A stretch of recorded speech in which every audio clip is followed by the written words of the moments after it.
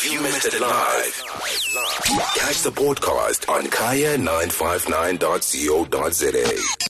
Building up on Inside Your Pocket now and speaking to Louis Botha from the Tax Exchange and Control Practice at Cliff Decker Hofmeyer to help us unpack how the budget, tax implications specifically, all impact on our pocket. Mr. Botha, always a pleasure to speak to you, sir. Hi, Guguletu. Thanks so much for having me on your show this evening. Fantastic. A real delight to speak to you, sir. And I guess first things first, when we take a look at some of the developments from the tax point of view, sin tax we knew would go up, but I guess there's a sense of subliminal joy that South Africans haven't seen any personal income tax increases, nor has VAT gone up. Is this really good news?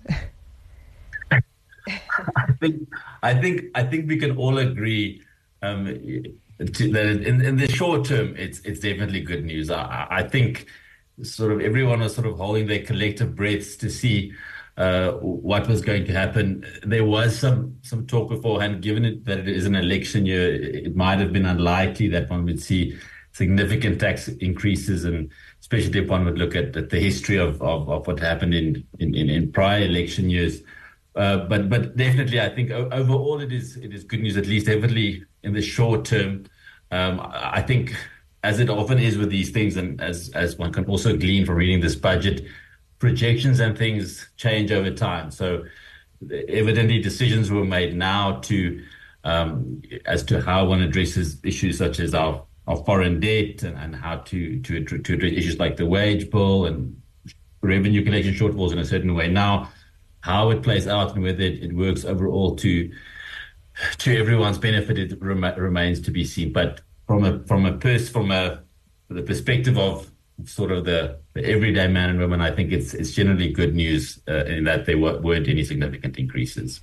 100% bracket creep is what everyone's been talking about. So it is good news, and I guess just monitor how your salary might increase if it does lead you into another tax bracket. But I'm also keen to understand where we are in terms of compliance. This was also noted in terms of the advancements and developments that were made by SARS. But are we seeing that despite the fact that we have a rather small tax base, but that they are improving in terms of levels of compliance? Yeah. So essentially, maybe to give a bit of context to the compliance issue. Of course, SARS has been in sort of a rebuilding and modernizing process, and that's been one of the focus points of Commissioner Kisveta during his term. So essentially, what they've tried to do is a number of things. The challenges they face, firstly, is that our economy has not grown a lot, and so in the context of an economy that doesn't grow a lot, it's going to impact revenues, profits, and therefore taxes. So that's the one issue. In that context, what they've turned their focus to is to trying to expand the tax base, as it were, by trying to identify and find individuals, sectors, companies where there are, for example, high levels of non-compliance, where companies or individuals or entities might not be registered at all, where there might be fraud taking place on a large scale. There are sectors where, for example, this is a greater issue than others. The illicit economy, and for example, the tobacco sector being one, and some of it has been reported on in the media. So there's been that focus has been a big thing. There was the big contrast from last year to this year is because essentially we went through a commodities boom. So a lot of our mining companies made a lot of profits because of high commodity prices, and we actually ended up with far higher collections last year than, well, I mean, I'll say far higher, but collections that were higher than initially projected. And so essentially it's been, that sort of has leveled out in the past year because the commodities boom came to an end. So, and the minister also highlighted that in the speech. So that those are the challenges. And so, as I said, the 3 points of focus of SARS has been to try and identify fraud and issues within the illicit economy. People are not registered, trying to expand the tax base and areas where they know that typically tax evasion takes place. 100%. Louis, what I'm also keen for us to reflect on is, of course, this new innovative tax on multinationals, and this does come on the back of SARS being in and out of court with multinationals who were saying, hold on, we're not domiciled in South Africa, we just have employees who work there. And I understand this does make us more globally competitive. Help us unpack how this is I guess, another innovative way of enhancing the tax bracket, but also our tax collection efficiencies. Right. So the global minimum tax, it's actually quite a complicated thing. But if one, to put it into its context, essentially what happened a couple of years ago, I can call it the global tax community under the sort of the auspices or through the facilitation of what is called the Organization for Economic Development, the OECD. They started a movement amongst countries worldwide to push for what is called sort of a global minimum tax of 15%. So in other words, a company, irrespective of how they structure their operations, should pay a minimum tax of at least 15%. Mm-hmm.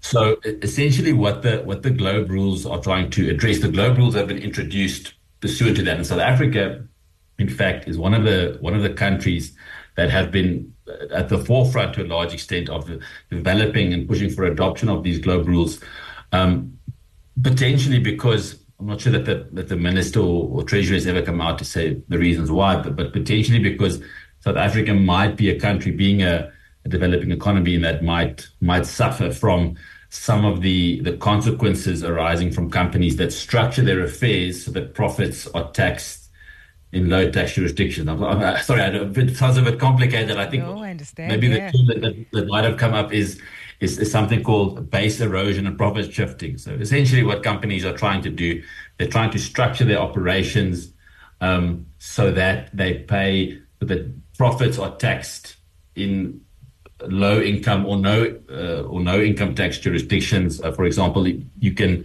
think of, for example, some of the cases that we've seen in the European Union with certain multinationals where it's a similar concept where the European Union has sort of tried to take those companies to task because they've structured their affairs in such a way that they've paid very, very low taxes. There's some instances, for example, where you even have a country like Ireland, which has one of the lowest corporate income tax rates in the world at 12%, but where some of these multinationals structure their affairs as such that their corporate income tax rate for profits in that country was even lower than that, than 12%. So it's really a response to that.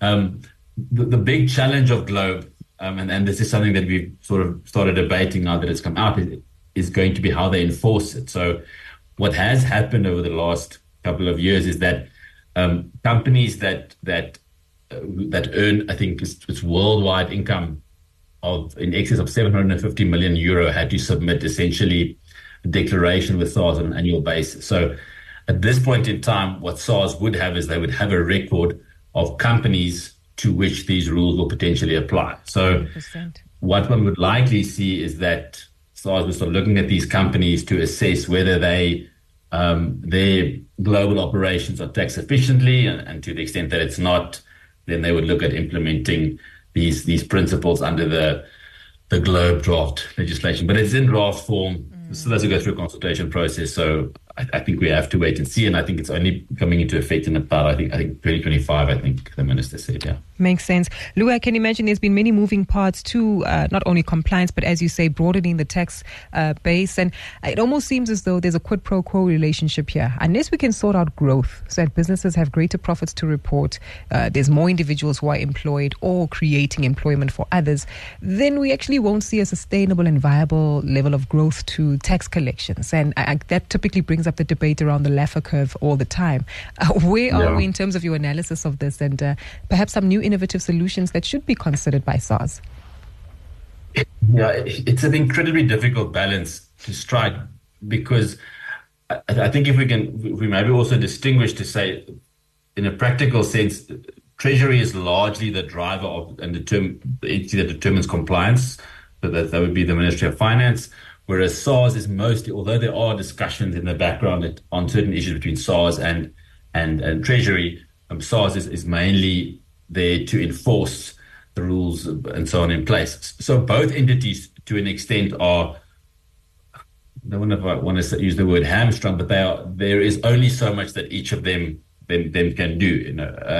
It's a multi in terms of creating an environment that in which companies can thrive and derive good profits and so on. That is something that is not only down to one government department. So I think SARS has, especially after losing a significant amount of expertise in the latter part of the 2010s, trying to rebuild, taking the steps that we already mentioned, they really have tried to improve their collections. I think it's generally more stable. They do have it seems that they have a transition plan in place, because Commissioner Kieswetter is I think his term ends in the coming months, but they've got 3 deputy commissioners, and it appears that one of them will become commissioner. So I think SARS can continue on this trajectory, but there is a limit as to what they can do. And then you made the point about the Laffer curve. I think if one considers that we haven't increased the taxes, while I don't think the minister referred to the Laffer curve per se,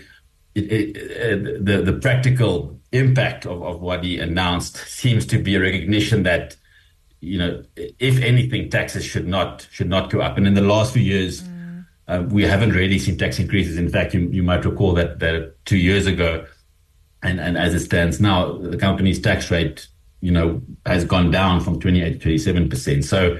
So I think it's a matter of SARS is trying to do as much as they can. Of course, they can do more, and I think they are trying to do that. But at some point, the only way that we're really going to get over this hump, if I can call it that, is if economic conditions improve, and if economic conditions improve your profits, and thereby also tax collections. 100%.